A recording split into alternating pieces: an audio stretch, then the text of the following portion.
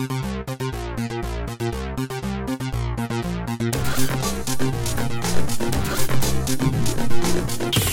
right, Sean, let's knock it out of the park one more time. Hello, this is the Never Heard of It podcast. I am Sean Harwell, back again today to lead you into the year 1985, and I am joined from the future by my co-host and co-conscriptor. Oh, what is man. I don't even know what that means. I'm not even sure, no. What's your name? But let's go with it. Let's not Okay. roll back on that. I'm Craig Moorhead, Craig the conscriptor, and me and Sean are going to walk you through some more 1985 flicks today. But first, you probably found us by accident, and so let me tell you where you can find us on purpose. You can find us on Twitter at Never Podcast. You can find us at neverpodcast.com. is our website, for goodness sake. You can find us on Facebook, the Never Heard of It podcast, and you can find us on Instagram, which I believe is NHOIT. That's Never Heard of IT podcast, and that's you can find cool pictures and reminders that stuff has come out, and we hope you do. And please, if you have anything to say about these movies or want to talk about movies that we haven't talked about yet, please let us know. This would be a great name for a podcast about IT, wouldn't it? It would. Never Kind of makes me thought of feel that. like maybe somebody did do that, Probably. and their I don't know. podcast We'll is look more into it. popular. Yeah. Impossible. But speaking of popular podcasts, I hope you have listened to the previous episode, because we teed up today's two movies that we're going to talk about, and this is a series of, next week's or the week after that. Anyway, both of them, I think we're going to end up talking about two more movies kind of in the same vein. But today we've got Rambo Missing in Action 2, Norris versus Stallone. We're going to get deep into it. But yeah, go check out that mini episode. It's 13 minutes long. It's real quick. It'll kind of give you some introduction, some background on both of ththese two movies. And we'll do a little bit more of that today, but we want to get into a lot of plot, as much as there is. Right. It's going to be a short show. Yeah. Yeah, and just our general thoughts and kind of looking at both of them and figuring out why, hey, in one corner we've got a huge Stallone box office gargantuan hit, number 2 movie of the year. In the other corner, we have a Chuck Norris movie. So with that in mind, thanks for joining us, and we'll jump in here with our machine guns blazing. Pow. Craig. Yeah. I think, it's appropriate to start with Stallone. He's probably the biggest actor of the year this year, although maybe you could make the case for Michael J. Fox between Back to the Future and Teen Wolf. I think money-wise, though, definitely in Stallone's favor. Let's talk about First Blood Part 1 for a second. Yeah. I don't remember anything about that movie. It's possible I've never even seen it, all right? And I'm here to tell you I didn't watch it again before watching Rambo First Blood Part 2. What do you know of the Rambo story? What do you remember of the sort of Rambo character going into rewatching this first sequel here? Well, I remember a good bit, actually, because as a kid, was a huge fan of First Blood, and I haven't watched it in a long time, but I feel like it was a pretty good movie. And I hesitate to say that because anything like that from the early 80s, the politics in it could be real bad. So I'm not gonna tell you I'm standing behind everything in it, but I remember it as being very good, and basically the idea being, John Rambo is kind of, somewhat fresh out of the Vietnam War. He's a vet just trying to make his way in the world. He's passing through some northwestern town, and the sheriff thinks he's a bum and says, "Stay out of town." And from there, things, you might say, things snowball a little bit to the point where things are exploding by the end. That's just natural, though. Yeah, and I always remember the line from John Rambo in the thing when he's talking to Richard Crenna. What's Crenna's name in the movie? Colonel Samuel Troutman. Oh, Troutman. Okay. Yeah, so Troutman's trying to talk him down and bring him in, so because he's worried that he's not really worried. What am I talking about? He knows Rambo's going to F up everybody in town, but he says, come on, Rambo, you got to put down the gun and come in. And Rambo's like, they drew first blood, not me. And as a kid, I was like, well, now I know what first blood means. Like, this is one of those movies that explains the title. Unlike Goonies, I'm looking at you, Goonies. But yeah, I mean, I just remember it seemed to be shot really well. It doesn't seem to be as straightforward an action movie as Rambo does. Like the first one felt like it was almost a character piece action movie, whereas this is just like, give them some guns and let's grease up some chests because we're going into Nam.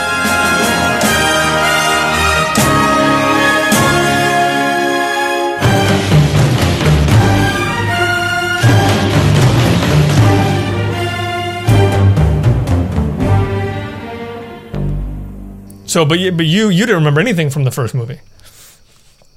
No, but I think that's a good place maybe to start then. Absolutely. Because, I watched this movie and thinking about it, and Stallone, and sort of, I think the kind of magnetic appeal of the guy is he does kind of have this side of him, and he has since day one, that is a natural underdog. There's just something about looking into that face that you feel pity for in some ways.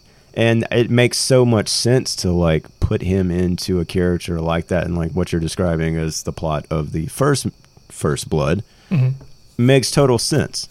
And I think, this is a guy that, it's like he feels like and looks like he's gone through hard times, and you want to root for him to succeed. Now, I do think, there's a bit of a disconnect from that then when he just suddenly, I mean, like, he straps in, and as soon as that knife comes out, like, it's game on in this movie. And we'll get to, because we made body count predictions in the last episode, and we'll get to that in a little bit, but, man, the killing does not stop in this movie, and he's pretty inventive about it. Sure. And, in some ways, I think that's earned. I think it's justified in that, here's a vet, and he's been through shit, and, life hasn't been easy or fair to him since then. And he's going back into this place with a very real and noble goal that is his own goal, not necessarily the mission's goal, of getting these POWs out of there, getting his fellow soldiers out of there at any cost, and even at the risk of his own life, certainly. Right.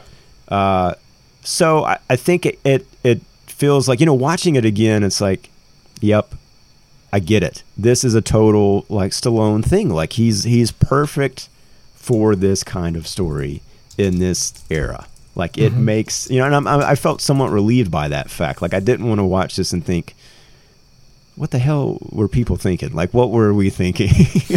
Making this guy the biggest box office draw of this year, of making him a household name. Yeah, Rocky's great, but that was in the 70s. It's been a while. How did he turn into this thing, this like mindless killing machine? And I felt like that held up in a way. Like I still understand that.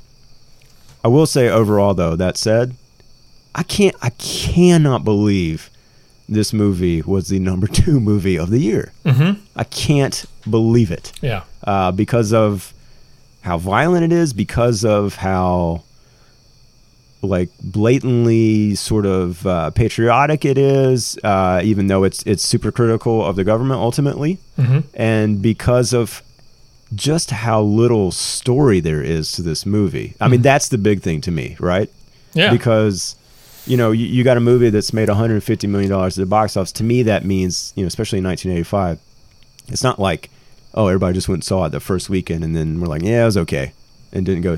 But people probably saw this multiple times. They definitely told their friends about this. It surely played a number of weekends, right? Yeah. And I'm like trying to think of like what was the big thing? Like, okay, if I watch this movie in 1985, what is the scene that I'm going to come away from and be like, oh my God, you got to see freaking Rambo, dude. Like this one moment, and And I don't know what that moment is. Like, do you sort of like agree or disagree with what I'm saying here? And B, is there a moment from this movie that you would be like, oh, okay, I'm sure people talked about that moment, and that's kind of what brought people to theaters in droves to see this movie? I mean, I can't think of what brought people to the theater, but I mean, the one thing I kept thinking about was, and I realize it's just because we've time has passed, and I don't know, techniques have become better and all that kind of stuff, but it kind of looks and feels like a TV show a lot of the time. Like it's not anything that couldn't be done on TV, and probably done a little bit better now. But of course, I mean, it's 30 years ago. But no, I mean, I was going to say, I thought the transfer actually looks really good, especially compared, and I watched it on Amazon and HD, but especially compared to, I watched the Chuck Norris Missing in Action 2 first, and then, obviously this movie we talked about, substantially higher budget. And I do think, looking at them side by side, this movie is clearly the better looking movie. Yeah. That said, you could easily, this could be done in 1 week on HBO, and on to the next step, like hands, no brainer. Yeah. Well, and even with more style, I mean, there's not really a strong visual style to it. Like, it's just, which is not really a problem, but it's like, here's the story. Like, here it is. Yeah. We're not going to get like tons of interesting angles or interesting lighting. It's just like, it's I don't know. It's definitely removed from just being a documentary, but but regardless, I mean, there is the stuff that's like the bit where he pops out of the mud to grab a guy. I don't know. It's like I kind of feel like we've seen so much more intricate and especially now, so much, just years of really, really heavily choreographed action. Yep. That this stuff, it does not get your pulse going. Let me give an example. Yeah. Early on in the movie, and when we say story, like, it's literally like what I said. Like, he's, taken out of a rock quarry where he's, breaking rocks all day by Troutman, and offered the opportunity to go into the jungle and, complete a mission. He's supposed to go just photograph, a supposed POW camp. And, obviously he sees people there, and that's all it takes. He's going to get everybody out and kill everybody within the area. That's pretty much the plot. I mean, that's basically all you need to know, right? Yeah. But early on, when they're going to do the drop-off into the jungle, Stallone is in a plane. They're flying overhead. He's supposed to jump out. They have that line that connects them to the plane so they don't just fall out, but then they're supposed to, clip out, launch parachutes there. He gets somehow kind of caught, like his line that's connecting him to the plane gets stuck or something, and he's basically being, hung on the side of this plane. They're worried about the turbulence, going to rip him apart. They can't get the thing to break free, so he has to use. But like that sequence today, I feel like would be 1,000 times more tense. Hopefully, right? Yeah. There's no excuse not for that, because like it's exactly like what you said, like. It's just kind of shot in a way that I don't think you ever see his face. Yeah. There's no like, I don't know. There's just no like building of tension there. So it's like, okay, he's hanging from a plane. I'm pretty sure he's not going to die, because then there's no rest of the movie. Right. But even with like that, it's like, okay, I can suspend my disbelief because I know how movies work, but just give me a little visual something. Like to me, like that was a key area early on where exactly what you're talking about. Stylistically, it's a holdover from a different era. Yeah, absolutely. What else about this movie maybe let you down or let you think that it felt TV-esque? Well, it was kind of the thing. Again, there's a bit where I believe it's after his woman. For a while, he has a woman sort of sidekick with him who's helping him do this, and she apparently catches feelings for him, and of course, Yes. And one second after he promises to take her to Thailand, I believe, and where they will be very happy, and she kisses him, she is absolutely just gunned down, just done, dead. Yeah. And then he just goes on a rampage, but a Rambo rampage or a Ramboge is not there. Nice. There's no logic to it. No. I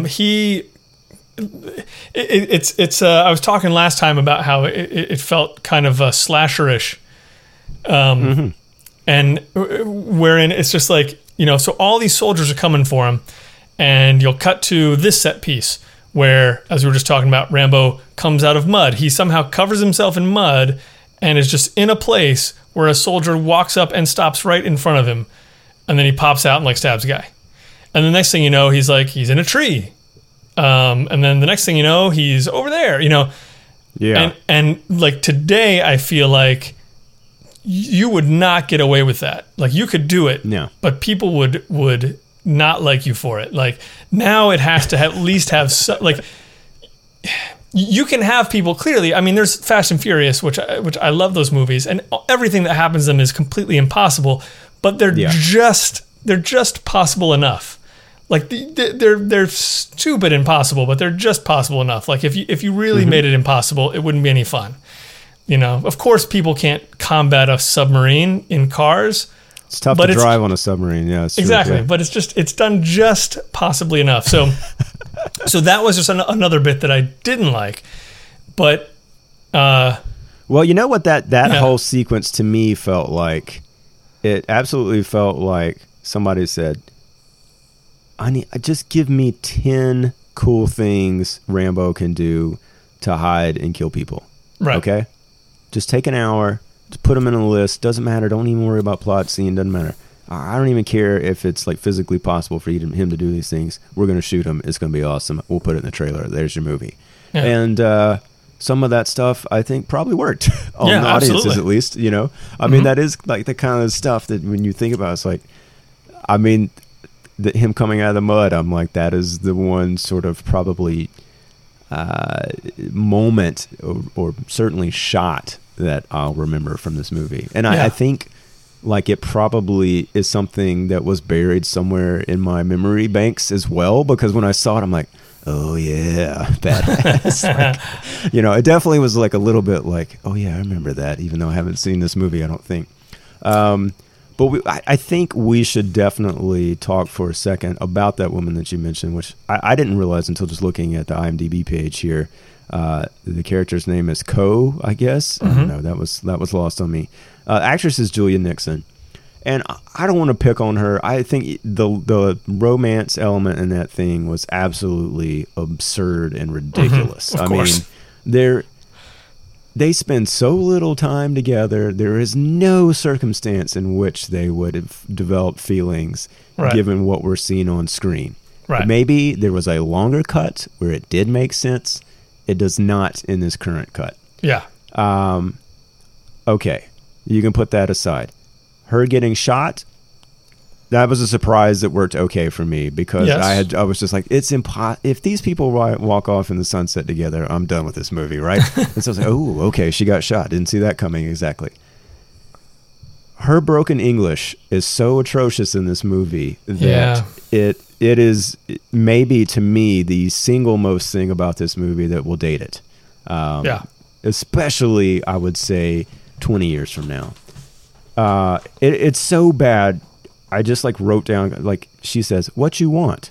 Still war here. I mean, it's things like that. They're just leaving out like one verb or something. And why? Like I just, it was hard to watch. It was honestly hard to watch. Fortunately, she's not in the movie that much. Right. Well, another thing that I think is very kind of a key component of maybe this era that's connected to this is that little emerald necklace, right? Which she's wearing, and I don't think she gives to him, right? It's just he takes it from her off her body when she is shot, correct? Right. Okay. So I mean, just go Google it. If you don't remember, you'll see 1,000 pictures of Stallone as Rambo wearing this little emerald necklace, which it looks like a choker on him. Yeah, it barely fits around his masculine neck.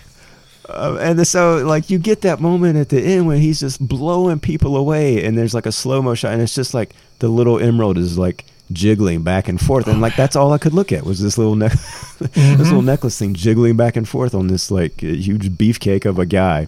And so, like, to me, it's like, I've always kind of like hated like attaching, sentimentality to an object that is otherwise meaningless. Yeah. And this is like they didn't do too much of that, but just seeing it on him was just kind of ridiculous. Yes. So there's that. But I did want to get back a little bit to your point about the slasher thing. I think that's an interesting comparison because I think if there's one key difference between this movie and the Chuck Norris movie is that I don't think we get to know anybody else in this movie, really. We don't know the POWs. We don't know the enemy, really. Like, there's no personality to them whatsoever. No. And because of that, I think it only adds to that feeling of it's like, okay, I'm just watching him shoot stuff. I don't really feel anything for that. And it gets to the point of ridiculousness that there was a moment at the end where I'm like, he's blowing up everything in this camp, and there are still POWs in one of the buildings. Yeah. And like, I don't know which building they're in. Does he? I mean, yeah. Like, he was only there, like, he didn't draw like a map of the place. He was only there for like 5-10 minutes to talk, to see them and try to get them out of there. I'm like, it doesn't seem like he's being that careful that he won't blow them up in the process of what he's doing. I mean, absolutely it's absurd. Not. Yeah. It's so absurd to think about. Again, versus the Norris thing, it's like it's much more restrained, I guess, in that sense. Even though obviously, you got explosions, you got a lot of death. But it felt a little more like, okay, this is a real thing. We're not just supposed to be drawn in and titillated by a fireball. We're actually supposed to care and like slightly pay attention to this story a little bit. Aside from just the ass kicking. Right. That said, I don't know. I mean, I'm still kind of torn about. I do think, we talked about the Siskel and Ebert review last week. This movie is still enjoyable to watch, I think, right? And it's short. Well, exactly. It's super quick. I feel like you always know where you are in the story, as far as just you're like, that was the first third. All right, that's the halfway mark. Here we are in the last third. It never stops moving. I mean, the worst it gets is you get some corny lines you can laugh at, but otherwise, I mean, it's fun to watch. Do you have a sense of what James Cameron contributed? Because the other component that we haven't really talked about to this movie is definitely the sort of military mercenary aspect of it all, right? And there's Colonel Troutman, who I think is the sort of the face, the father figure, sort of good guy. And then there's this whole other crew led by Charles Napier, and you've got Martin Kove in there. And it's ultimately revealed that, basically he was sent in the jungle to give them proof, which I'd still kind of like, you can help me with this because. Yeah. And I feel like I felt Cameron's touches on all of that stuff, all that military, talk and stuff. Yeah. But okay. Like, am I to understand that he was sent into the jungle to take photos of an empty camp because the U.S. is basically reneging on promises to pay reparations to Vietnam and Cambodia because they... it made sense when I was watching it. It's because of the POWs or... God, see? Tell me, help me out here. Well, do you understand that plot? There are parts that I don't understand. So he gets sent into the jungle, and he has a contact in the jungle who turns out to be this woman, right? That's his contact. Which even that was a little confusing to me because she's working with some pirates, and then they just like, it's not like exactly she's a complete ally, you know. And he was about to kill her, so it's like, that's right. Couldn't you guys like let him know who he's going to meet in the jungle? But yeah, so I mean, but this is a real thing and somewhat of a conspiracy theory or not. I'm not sure, but around the time these two movies popped up, like people believed that our government was hiding the fact that there were POWs over there, and so like this all plays into it, and one of the conspiracy theories was that they have people go over and just photograph empty camps and come back and say, see, there's nothing there, so you don't have to worry about it. So so they sent him in. There were people there anyway, which I guess is kind of shabby storytelling, but. To go back to what you were asking about the James Cameron script, see, to me, like, yeah, exactly. I felt like some of the military talk was his. I was almost positive that the woman would have been his, the character, but I feel like maybe that's not true because originally, apparently, he wrote this sort of techie sidekick for him for Rambo that Stallone didn't like. But here's a quote from Stallone. Talking about the script. He says, I think that James Cameron is a brilliant talent, but I thought the politics were important. So apparently Cameron didn't put politics in the script. No. Such as a right-wing stance coming from Troutman and his nemesis Murdoch, contrasted by Rambo's obvious neutrality, which I believe is explained in Rambo's final speech. I realize his speech at the end may have caused millions of viewers to burst veins in their eyeballs by rolling them excessively. All right, Stallone. But... the sentiment stated was conveyed to me by many veterans. Also, in his original draft, it took nearly 30 to 40 pages to have any action initiated, which might have been good. I'll say this. I clocked it. Nobody dies in this movie until 35 minutes in, so it's still... it's pretty tame. I think you get that scene on the plane that we talked about, him jumping out, is considerably earlier than that. So, there's a little bit of action and tension. But, still a bit of a slow burn there. But yeah, so 30 to 40 pages before there was any action, and Rambo was partnered with a techie sidekick. So it was more than just politics that were put into the script. There was also a simpler storyline. If James Cameron says anything more than that, then he realizes he's now doing the backstroke badly in a pool of lies. Wow. That is our Stallone quote. So from Stallone. Yeah, so seemed like there was some beef there, and it sounds like Stallone is saying... wait a second. So Stallone says that James Cameron's script had a simpler storyline? How much simpler could it have been? Yeah, I fail to grasp how you could shave any depth off of what's already there. Still have anything to hang your hat on. Yeah, well, okay, so, yeah. So I does that cover that?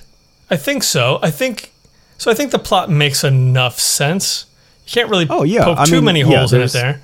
No, and like even the stuff that I'm a little confused about. I mean, there's some talk about reparations, and like it did make sense within the context of that scene, right? Although I didn't know anything about that. I didn't mind Stallone's speech at the end. In fact, I was frankly grateful for it because it is the first time in the entire movie that he strings more than two sentences together. Yeah, literally. And you talked about that a little bit when we were kind of like predicting. Who's got the best one-liners? It's like, well, are there any one-liners in Rambo? And by God, you're pretty much right. I mean, I think Troutman actually probably has the best lines in the movie, and maybe the Charles Napier Murdoch character. I don't know. Like politically, it is kind of interesting to watch this thing because, I don't want to drag us too far down this road, but it was interesting to watch this in the context of knowing that our current president has publicly stated that he prefers soldiers who don't get captured in reference to John McCain's POW experience. And I was reminded a bit that, holy cow, I think like the national sentiment towards all of that, just towards veterans of this war perhaps, has really changed, I mean, can you imagine him saying that in 85? Like, oh no, again, a number 2 movie in America here, and this is a super strong, and same with the Norris movie, statement about the way we left that war. You know, if you want to look at it politically, and how we have not done justice to the guys that fought there, and I don't know. Like, to me, it's still, you know, the worst bits of just unwarranted and ridiculous, you know, jingoism, patriotism stuff in this movie is probably the closing song by Frank Stallone. Oh jeez, because it is god awful. I don't know. I mean, I don't want to knock it unless if it's on your like playlist. It's no loop. Okay. No, but it's so bad. It's a bad song to begin with, just from a musical standpoint, and then the lyrics are just so on the nose and over the top, and you know, it comes on the heels of what I thought again was, you know, it's not the best written speech in the world, obviously, but I thought Stallone delivered it okay, and like again, I was kind of happy to hear him, you know, sound off in any manner, but boy, that song just kind of removes you from the movie, in my opinion, and feels extremely dated. Well, yeah, you know, what's kind of funny about that, and yeah, you're absolutely right about the song, and yeah, I also did not really mind the I mean, it's not even a speech, it's like 3 lines. No, yeah, exactly. That constitutes a speech in this movie. Yeah, and yeah, it was kind of nice to get. I mean, it was also kind of nice to get that point of view, and just you gotta have it in a way, bringing Rambo down to the point of like I'm just here for the humans that are involved. Like, that's why I'm here. I'm not here because of who's, you know, president and shit like that. So, but it is interesting to note that like First Blood, again, as I remember it, First Blood is not an over the top movie. And I think it also ends with some kind of a speech, but I don't remember it ever being like. I feel like Rambo First Blood Part 2 is the movie that got parodied, right? Like, Weird Al Hot did Shots, it, right? Yeah, Hot Shots did it. Nothing in First Blood is parodied. You know what I mean? Like, there's nothing funny to go at over here.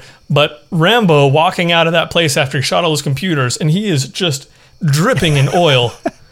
And just, I mean, it's just a shot of like, here are He's his sweating abs. from the word go. I mean, just from the word go, he is sweating. Yeah.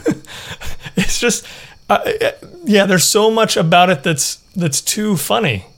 And like if somebody could totally do a gritty version of this, and it might come off a little better. You know, like it might just, it might not have those bits where it's just like, oh, come on. And it kind of brings up again, when we're talking about the action, another part that I forgot about that was hilarious to me. Like, I feel like it was almost a parody in and of itself, is when Stallone is running from the helicopter that has a bomb on it. Yeah. And they drop a bomb as Stallone dives like down a waterfall. And the bomb like goes all the way to the bottom of the waterfall and like I think like hits a rock or something at the bottom of the waterfall. It looks like it exploded like in 12 different places. And then when it explodes, there's fire up the entire every level of that waterfall. Just fire erupts from it. They blew up a waterfall. It's ridiculous. And I was like, guys, I don't know. Again, 30 years ago, 13-year-old me would have been like, oh yeah, totally. But now I feel like anybody watching that would be like, dudes, that's a joke.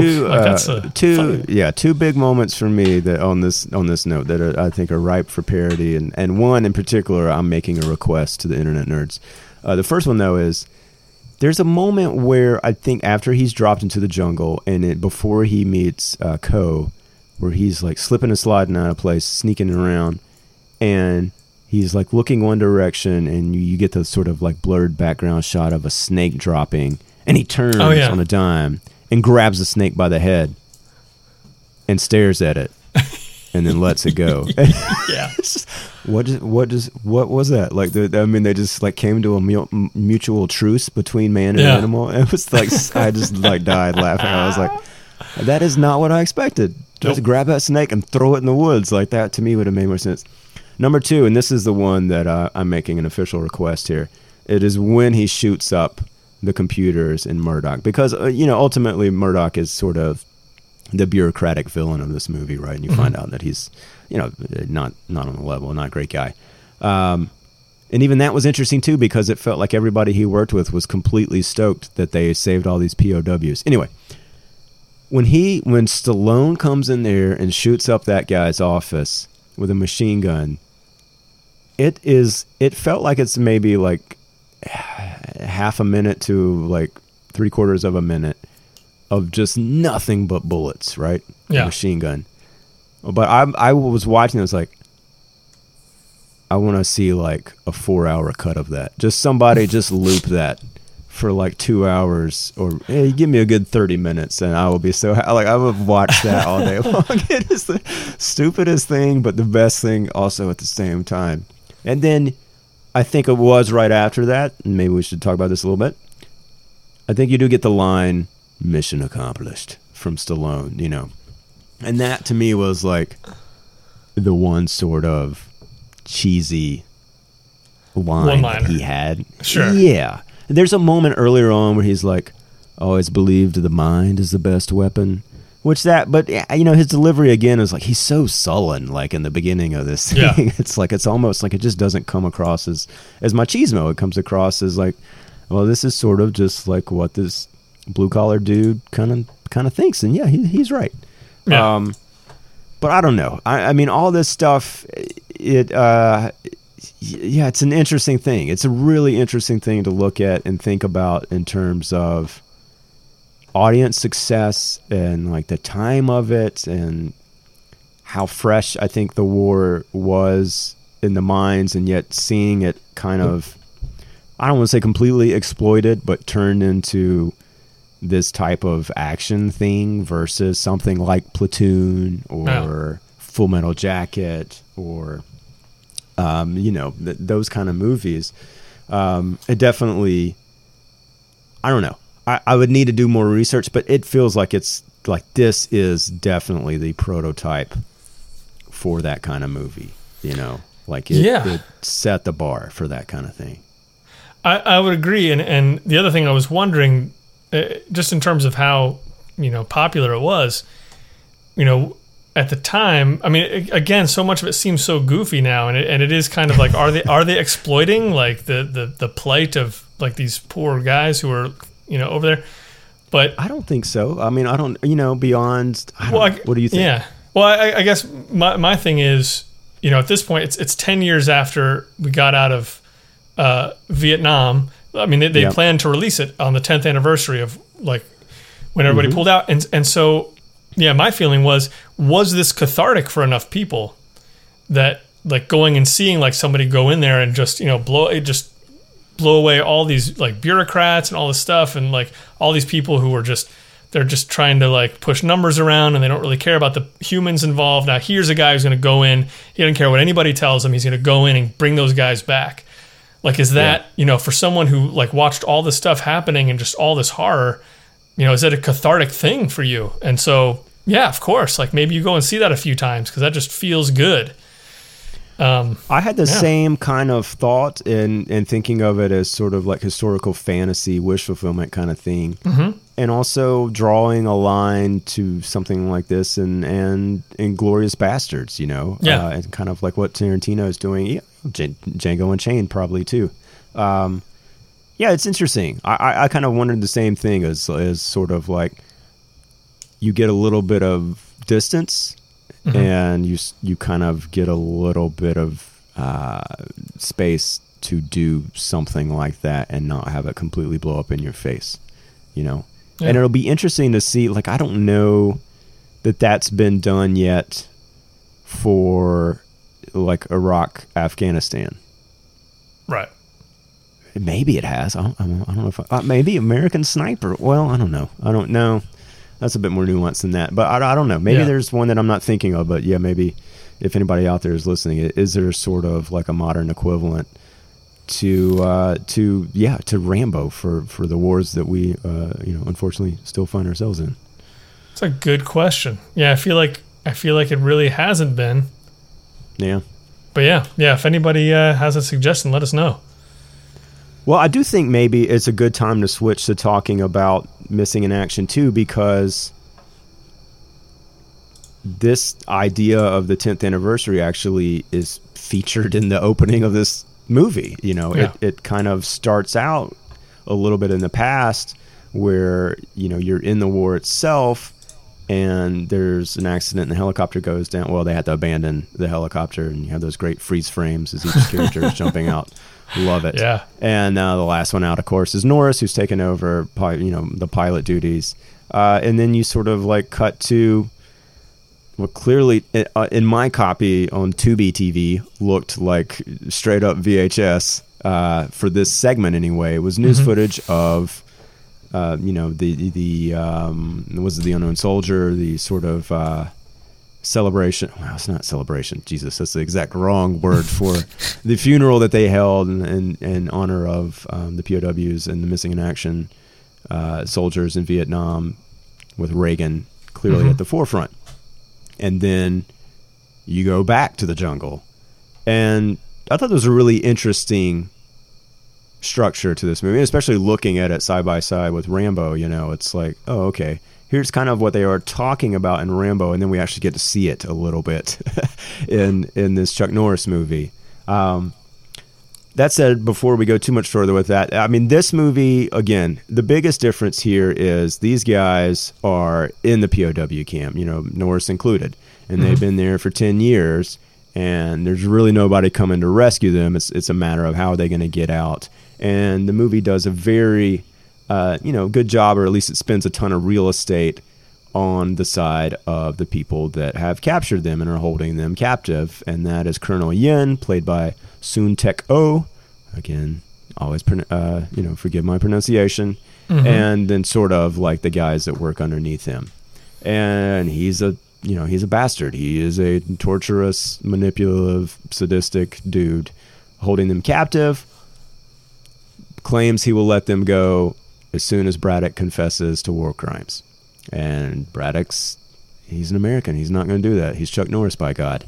And that's kind of all I think you really need to know. I was sort of stunned by how similar this movie is, plot-wise at least, to Rescue Dawn, the Werner Herzog movie with Christian Bale. I love that movie, but it's a very, very similar story. Yeah. So if you've seen that and you haven't seen Missing in Action 2, there you go. Craig, talk to me. Yeah, talk to me a little bit, because you did some research on this, and we discussed it a little bit last time, but I have not seen the movie. And now that I have, I'm completely flabbergasted by the fact that they shot these two Missing in Action movies back to back, and that they intended for number 2 to originally come out as number 1, which makes total sense. Yep. So, what the hell is the first Missing in Action about? Do you know? Well, the first Missing in Action is basically Rambo First Blood Part 2, as I remember. There you go. Okay. Like, it's essentially he's going back to get more POWs. And, yeah. Which is crazy, because that came out the year before this, obviously. Exactly. And I think I said last time, there was some mention of Missing in Action being based on the script for First Blood Part 2. Which, right. Cameron was writing. Yeah, so it's I mean, it's too bad we can't watch movies from other years, because it would be interesting to go back and watch that one now.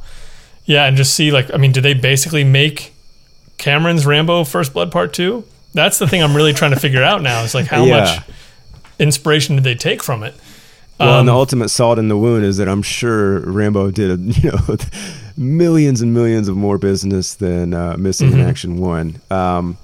I will say that the nice thing about all of this is that, like me, I could sit down and watch this movie, and it didn't matter that I hadn't seen the first one, because none of that stuff I think is really that relevant. I have to imagine. No. I mean, there's nothing that I feel like I was missing out on or needed to know about this guy or the situation that he's in. So I did appreciate that. What did you think about this movie overall? Well, thinking about both of these movies together now, Chuck Norris is not a good actor. I do feel like Stallone. No argument there. I mean, like. Yeah. I don't think he would even tell you that he's a good actor. I mean, he is not. He's not good. Nope. So Stallone definitely edges him out acting wise. Mm-hmm. Sean, let me just say one thing on that note too. I was surprised that not only did I think Stallone edged him out completely under any sort of delivery of anything I would call human emotion. Which is saying something because it's not like that. I think it's like Stallone is the greatest actor of all time, right? But in the action stuff, I don't know if it's just the way we talked about. Like, I don't think there's anything like really stylistically, visually helping Stallone look good in those moments that the filmmaking was doing. But in Missing in Action 2, it's like at times it just felt like Chuck Norris was moving in slow motion when he was like fighting people. And somehow, like some ways, it was worse. And like I did not expect. I thought, he's Chuck Norris. Like, if nothing else, he cannot give line readings, but he's gonna kick some ass, and that's gonna be awesome. And it kind of wasn't. No. Well, again, it goes back to that choreography thing.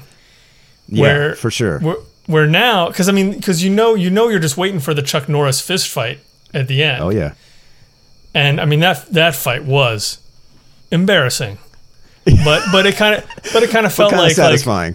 Well, guys, we don't really have a combat guy on set today, so let's just do some easy rolls, few light kicks, and then the guy's dead.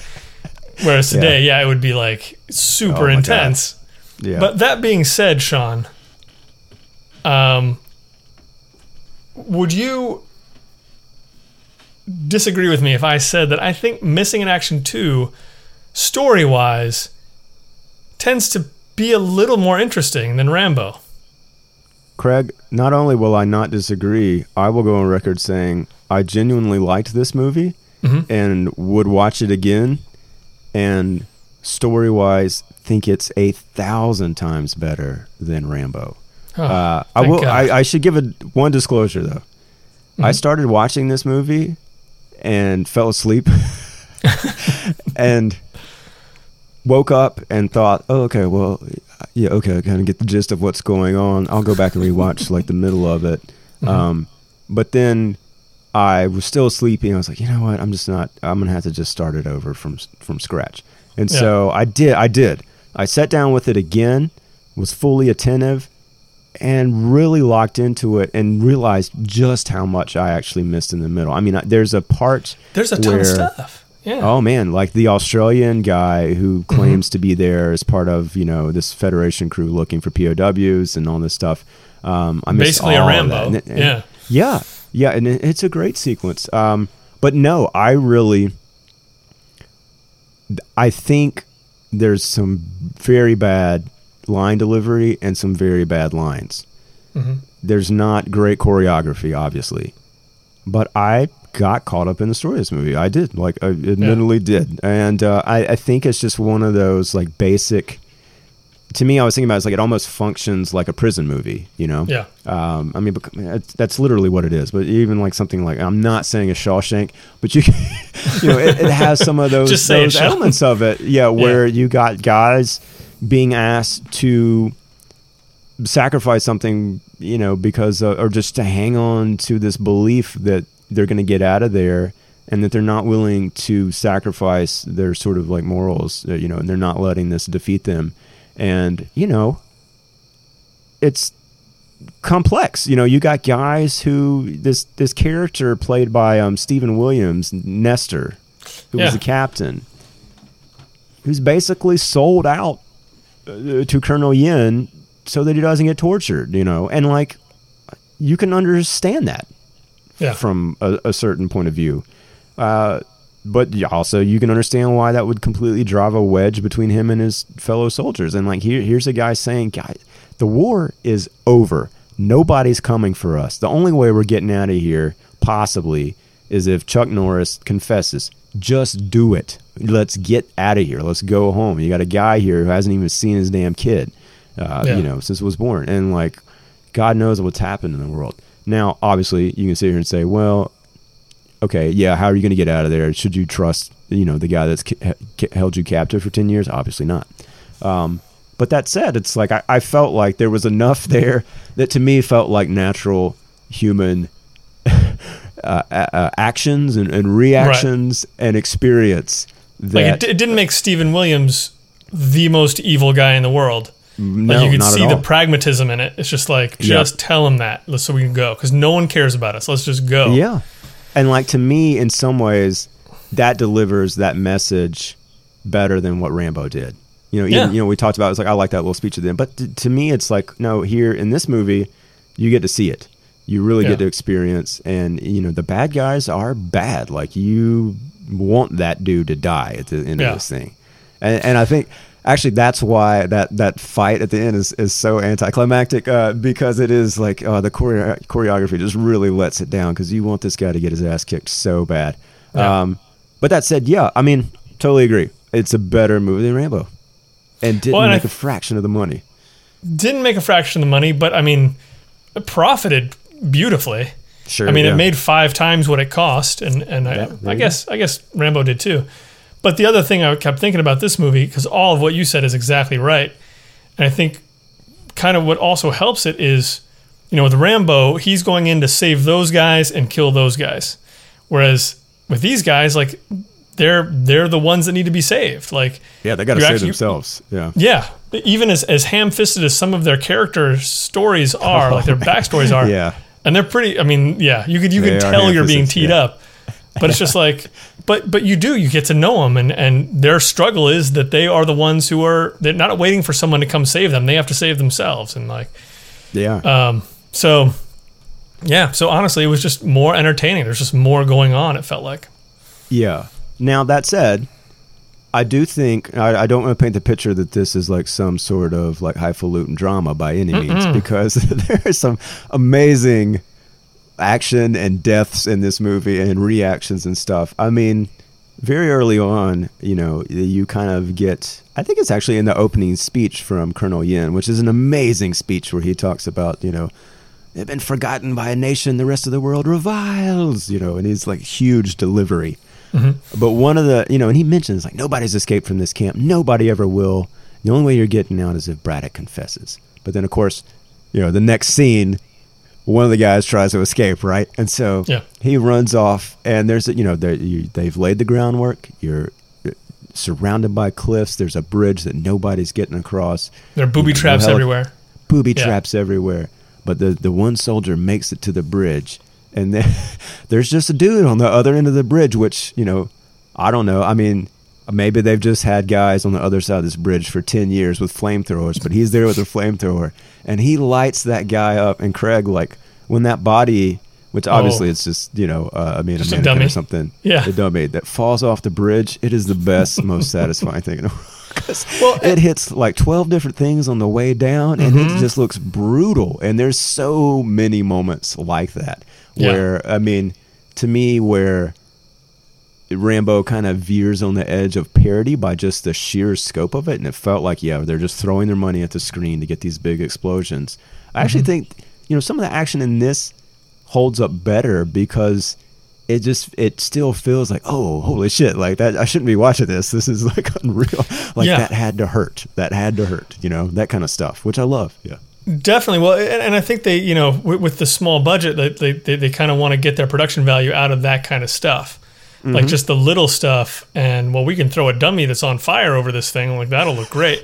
And we can put a bag around Chuck Norris's head with a dead rat in it that he has to have in his mouth when it comes out. But just going back to the flamethrower bridge thing, that bridge is made out of like rope and wood. It's dangerous. Yeah. Why are you shooting a flamethrower at anything on that thing? You're not going to have a bridge. You're going to have to rebuild that bridge a couple times, depending on how many people you want to flamethrow. But that's somehow They got time on their hands, so that's what they were willing to take that risk. Weaving bridges. Yeah, we should also mention, like, it becomes revealed that actually this camp, I think, is sort of a front for a, are they growing opium or poppy or something? Yeah, okay. So it basically, like, that's why he's keeping on. He's using them as slave labor to front some sort of drug op. Yeah. And, maybe that's why, you do have guards hanging out doing nothing for years just in case somebody wants to go across a bridge and you got a flamethrower. But yeah, I don't know. There's so many things like that. And then at the same time, you get this great hand-to-hand fist fight between Chuck Norris and Stephen Williams, Braddock versus Nestor, the guy that sold out to Colonel Yin. Mm-hmm. And like, that's as simple as it could be. It's staged very cleanly and just blankly. Mm-hmm. But man, like, that fight has like impact, I think, Yeah. It's tough to watch, like, after a while, because Braddock is just letting him hit him, and then, okay, he does ultimately fight back, but it's just like, oh, God, like, it's one of those things where I felt like there's an example where maybe the lack of a budget created a moment, and it's a good moment. You know what I'm saying? Yeah. Like, it's a good, because maybe they didn't even think, like, in Rambo, I don't know, I don't remember a single, like, sort of, like, any kind of hand-to-hand moment that lasted more than 10 seconds, and he killed a guy, It's breaking guys' necks left and right. And, like, here it's like, this isn't a fight that's going to end in death, but they're going to beat the crap out of each other, and you got to sit here and watch this, and, like, you feel the pain of it. So I don't know. I appreciated all that stuff. The Rat in the Hood thing was fantastic. I loved that. Nice little visual thing where you get a little bit of blood on the hood and you don't know what's going on underneath. And the story is that was a real dead rat. Really? Yeah. That they had a fake rat that didn't look real enough, and Chuck said, "We'll just kill a rat, and I'll just put it in my mouth." Man, so the legend of this guy just continues to grow, does. Oh boy. I do think it's interesting, and we talked when we did our episode on Goonies and Daryl and Explorers about the things that kind of make these movies 1985, just little things. Here, I think we have two instances of leeches, which I think is a total 80s thing, between this and Stand By Me. Both of these guys end up with leeches on them. It's a little more prominent, I think, in Rambo because they use a knife to, like, flick them off. And here's I'm not even really convinced those were leeches. They kind of look like just like slugs that were on him, probably, and they very easily fall off. But that said, I was like, oh yeah, leeches. It's kind of nice seeing leeches in a movie. It's a good way to make your skin crawl, Yeah. Let's talk about that Australian guy, though, which I can't find the actor right in front of me. But I thought that was a really nice moment for the middle act of this movie. You got a guy who just sort of wanders into this camp, and he's got a camera. He's wearing very short shorts. He's Australian, and it just the way that they played that was like, he was like friendly, it felt like he was coming in just saying, well, this is just a negotiation. Like, this is a matter of fact. There's a honing beacon outside the jungle, and if I go signal it, they'll know not to come immediately. But if I don't, they're going to come looking for me, and they're going to come with guns. Yeah. It's basically like, you got these POWs, you got to let them go.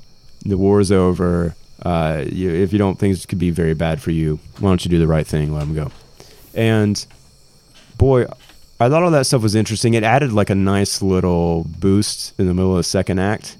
And then, oh boy, Craig, what happened to that poor guy?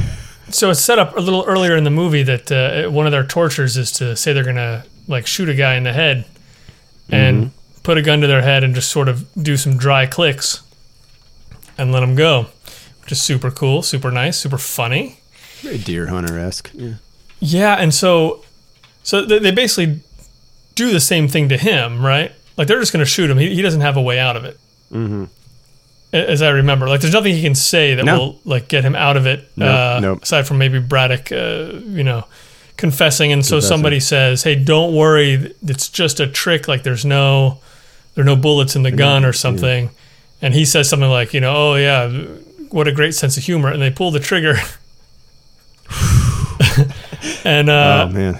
And yeah, there's quite a death face to see here. Yes. A bullet goes out one side of his head. Slow-mo. And I mean, a good 2 seconds later, he reacts to it. His eyes pop open wide. Ooh, yeah. Which I don't know that I'd be curious to know the science of whether or not that's possible. I'm pretty sure your lights just go out. As far as I know, you just drop to the ground. Yeah. Yeah. But boy, as far as a movie moment, I was like, oh my God. Like, it was a big one. Yeah. Like that is a thing that if I saw this movie by myself in 1985, I would have absolutely like, you guys have to see this movie. Come, I'm putting it on right now. Wait till you get to this moment. Like crazy. Like I didn't see it coming. I should have, but man, they sold that well, and that's a good time for a little stylistic choice of slow-mo there, because that just continued to punch me in my gut. I will say, there's a couple little things that I think they could have helped me out a little bit story-wise. Mm-hmm. Just kind of, bring it on home. There's a moment where Chuck Norris finally kind of breaks free. He escapes. I don't remember exactly how it happened. Doesn't really matter. Throughout the movie, though, he's been wearing shackles around his ankles, like all the prisoners. You get this moment where he kind of goes into one of the little huts. He comes back out. The shackles are off. He sets them down, and you get sort of like the zoom in on the shackles. It's like, oh, look, he's taking them off now. Mm-hmm. And it's okay. I couldn't help but think, if this had been Stallone, you would have seen him take those shackles off. Like, it would have been like this moment of like, oh shit, he's getting ready to go kill some people. And I can't help but wonder if that was written that way. If that's something they wanted, and they were just like, we're just not getting it from Chuck. Like, he just looks like, I mean, he looks barely nonplussed throughout the whole movie. Yeah. I mean, it's really, and some of that, to their credit, I think they build the character that way. There's a lot of talk early on about how nothing ever phases you, man. Like, I'm just not tough like you. That Mazzilli character, like, big time plays that up. But, he's like this, like, stern, silent guy, I guess.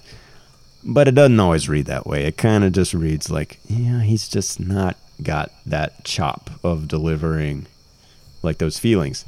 And it would have been nice to see that moment of him taking the shackles off and, like, realizing, like, that's going to ramp up into your, like, third act killing spree. And then I did get confused by one thing, and that was there was a character, the guy who first had the gun pointed at him in the blank shot, who broke down after that soldier. Did he escape or get released at some point? Because he runs into Braddock in the woods after Braddock gets out. But I couldn't, for the life of me, I was like, that's right. Yeah, I don't remember him getting... How did he get there? I don't remember him getting out. Yeah. He was the one they were putting the gun to his head, weren't they? Yep, he was the original guy that went through that and really broke down after that. But I don't know. I mean, maybe I missed it. And that's a really during one of your naps. Yeah, no, I don't remember that. That was the first. I don't remember that either. If anyone out there is a Missing in Action 2 scholar, please fill us in. Because I remembered the character when he showed up in the woods, but I was like, wait, why are you there? Yeah, for sure. So, I don't know. A few little things, story-wise, I think could have been helped out. I also think it's interesting looking at the two of the movies. Rambo does feel like you're in the middle of the damn jungle. Yeah. Not so much this movie. And that's not to say they didn't shoot it there, but it doesn't... it just doesn't, it doesn't have that same sort of lushness and I don't know, like the thickness of the surroundings. Are not quite as relevant, or that's not the right word. Not quite as visual in Missing in Action, and sure, that may be a product of the budget. I can forgive them that. Any favorite moments that we haven't talked about in this movie? One of my favorite moments is his final line in the movie. Oh, what was that? I don't even remember. Wasn't his final line where? It was because it is kind of a one-liner, but as I remember it was a response to a line that he had said. I mean, a good 5 minutes before, where he's like he's going to beat up our bad guy, and he's like, "This is for the guys who didn't make it home," or something. And then they they roll around on the ground for a little while, and then the next thing you see. Oh, I remember now. Is he's got? I mean, no. Wait a second. Did I fall asleep during the end of this movie? Probably not. No, because he's standing in front of the whole camp just by himself, and he says to absolutely no one. He says, "And this is for me." And he has a thing in his hand, and he presses a button, and everything goes up in flames.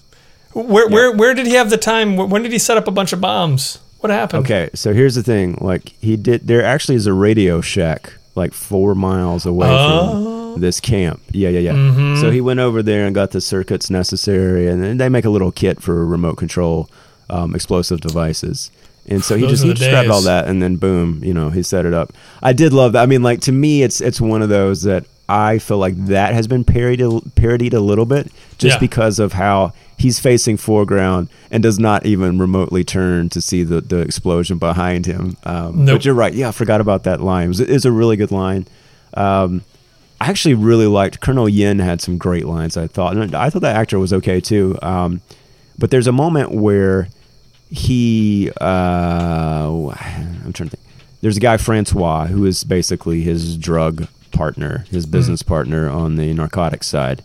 And he comes in and out, brings them prostitutes because, Craig, if there's a woman in your movie about Vietnam, 99% chance she's going to be playing a prostitute, as we learn in this movie. Absolutely.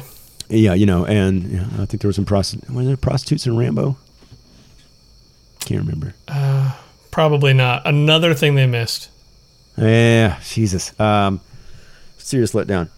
So Francois has a couple guys that work with him, but then at one point later on in the movie, those guys turn on him, and he's like, "What's going on?"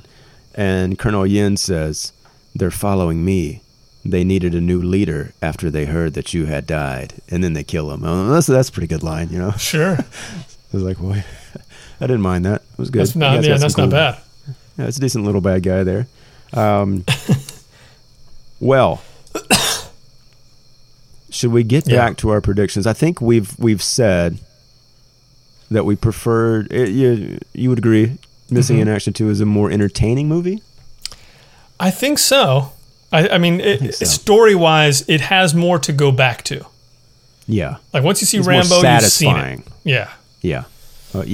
Okay. Totally agree. And then, I don't know. I think best one line, I think you're right. I think it's a draw. Like, I don't know. Well, I don't know. Do you give the edge to Norris because of that last line? Or was there something for Rambo that Stallone said that really satisfied that requirement? I don't think Rambo had it. I don't think. I don't either. I don't think Rambo. Rambo had everything else but one-liners. Yeah. So I got to give that to Norris. Okay. I did my absolute darndest to keep a body count between these two movies. Caveat being, there were times it was really hard to tell because people were blowing up left and right, and there were times where you had a lot of just like explosions and then guys go flying through the air. When that happened, I'm like, they're probably dead, right? Unless I see them get up again. So that was my criteria. It's just like, if it looks like they probably died, if I can ostensibly assume that they died, I'm gonna make a little notch. Yeah. Which movie do you think you had the bigger body count? I think there's no question Rambo had the bigger body count. No question. Absolutely right. It did substantially. By my count, it was, let me see here, 52 to 36. Oh, wow. And 52, that's a lot. Yeah. That's a lot of dead people in one movie, especially like in Rambo, where, again, you don't really, there's like two Russian guys that you kind of have a sense who they are in that movie. Everybody else is just like, they're just nameless, faceless, just like goons. Asian guys getting shot. Yeah. Well, and think about this. So, what do you say, 52? 52 to 36, yeah. So, and that's the thing, too. 52 bodies hitting the floor in Rambo. One guy gets killed in First Blood. Spoiler alert. Yeah. Something to think about. You got to check that one out. Yeah, I mean, that makes total sense as to why then Rambo would become, a source for parody, even beyond sort of like what's on the screen.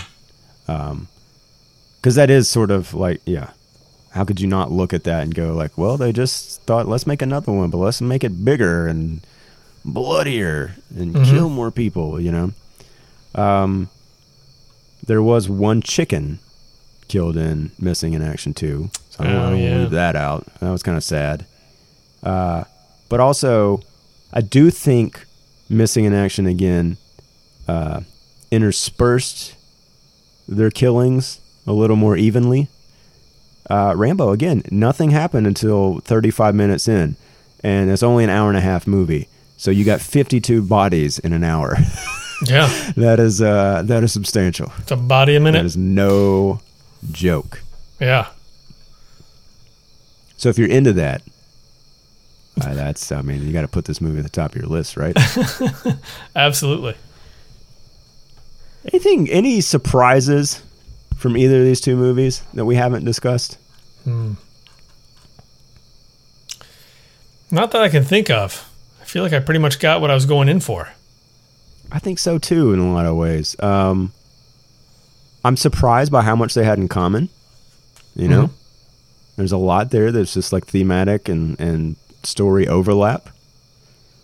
And I'm a little surprised that Rescue Dawn is the only other movie I can think of since then, and I'm sure there's others that I just can't think of, that kind of gets into this subject matter a little bit. Because I think it's really interesting and sad. Yeah, for sure. Very, yeah. It's ripe for action and it's ripe for drama, Absolutely. Unless you're Trump, and then you're just not impressed. No. Jesus. Yeah. That's where we're at. That's where we're at. Oh, I know we talked a little bit about Canon, the makers of Missing in Action 2, and that fantastic documentary that's out there about them, and what a crazy story that was. Rambo was produced by Carolco, right? Carolco? Yes. And that's an interesting studio as well. If you haven't read anything about that one, you should definitely look into that, because there's a pretty fascinating story behind it. But one of the things that I wanted to bring up that we didn't get to last week was, apparently there was a movie left on the table that Carolco was hoping to make, starring Stallone, called Bartholomew versus Neff, which was going to be a comedy directed by John Hughes, of all people. Oh, and right. would co-star John Candy. There's nothing in my brain that is capable of imagining what the hell that would have looked like. That would have been nuts. And I've never heard mention of that movie before, but it feels like one of those, like, you got to add it to the list of like amazing things that didn't get made. Yeah. Because that would have been fascinating. But, Carolco also had huge shit with this. They did Terminator 2. I mean, they kind of roped in Stallone and Schwarzenegger around this era. Also, they had the rights to Spider-Man for a little bit. And so, that's another one that maybe could have happened with them and would have looked way different, I think, than any of the versions that have been made. So I don't know. If you're a big Spider-Man fan, maybe you breathe a sigh of relief that it didn't happen. But then, they kind of got gut punched by, a string of bombs from Cutthroat Island and Showgirls, which kind of put the death nail in Carolco at the time, although they had been resurrected as a brand, although it doesn't look like they've made anything yet. So, I don't know. It's interesting to see how these studios and production companies pop up like that and have these huge moments and then don't last, True. It makes you look at the studios and maybe think they know what they're doing. I also think, on that note, both of these movies that we talked about today, again, good example of the fact that doing franchises is not anything new. I think it's easy to feel sort of like fatigue with some of the franchises and sequels today. But, yeah, I mean, and here they were in 85 going strong and being successful, and obviously there were more movies that came down the line for both of these franchises, which I have not seen and which I would like to see. Indeed. Have you seen Rambo 3? Man, no. I think I've only seen... Like, I know what it's supposed to be about, but the poster for Rambo 3 always set me off of it a little bit, because it just looks like Stallone is kind of like, all right, I'll do another one of these. It looks like a cartoon. I mean, like, he looks so like superhero-ized. Oh, yeah. His muscles. Well, he's gigantic, and you have like tiny helicopters flying around him. You're like, all right. So no, I've never watched it. Could be better. I don't know. Yeah. I'm the same with that. I haven't seen the 2008 movie either. I heard that was pretty intense and pretty good, actually. Yeah. And then on the missing in action side, have you seen any more of those? Braddock Part 3. I believe I've seen the first one. I've never seen Braddock. No. Well, apparently that one is about the one-man assault to free his wife and son, who are still being held in the Vietnam prison camp. How the hell does the guy end up with that many people? Yeah. He gets held in a camp. He leaves the camp. He goes back. He has a wife and a son. I mean, that may be stretching my my willingness to go along with. How do they keep ending up back in those camps? God, I know. Who knows? Maybe we'll see another Braddock movie down the line. Let's hope so. Norris rides off into the sunset. I had a blast watching these two movies. I really think, like you said, they're kind of lean and mean. They're easy to digest and have fun with. And I'm psyched to get into the ones we're going to do next.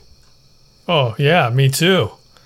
Because we're just barely gleaming the cube here, folks. I mean, there's so many more good stuff. This cube is, going to be so gleamed. Don't even know what that means, but it's fun to say. It is. Come back next time. We'll tee up what we're going to do again. And then, I don't know, you want the last words tonight, Craig? Yeah. Hey, you know what? This one's for me, Sean. And then there's a huge explosion. This is for me.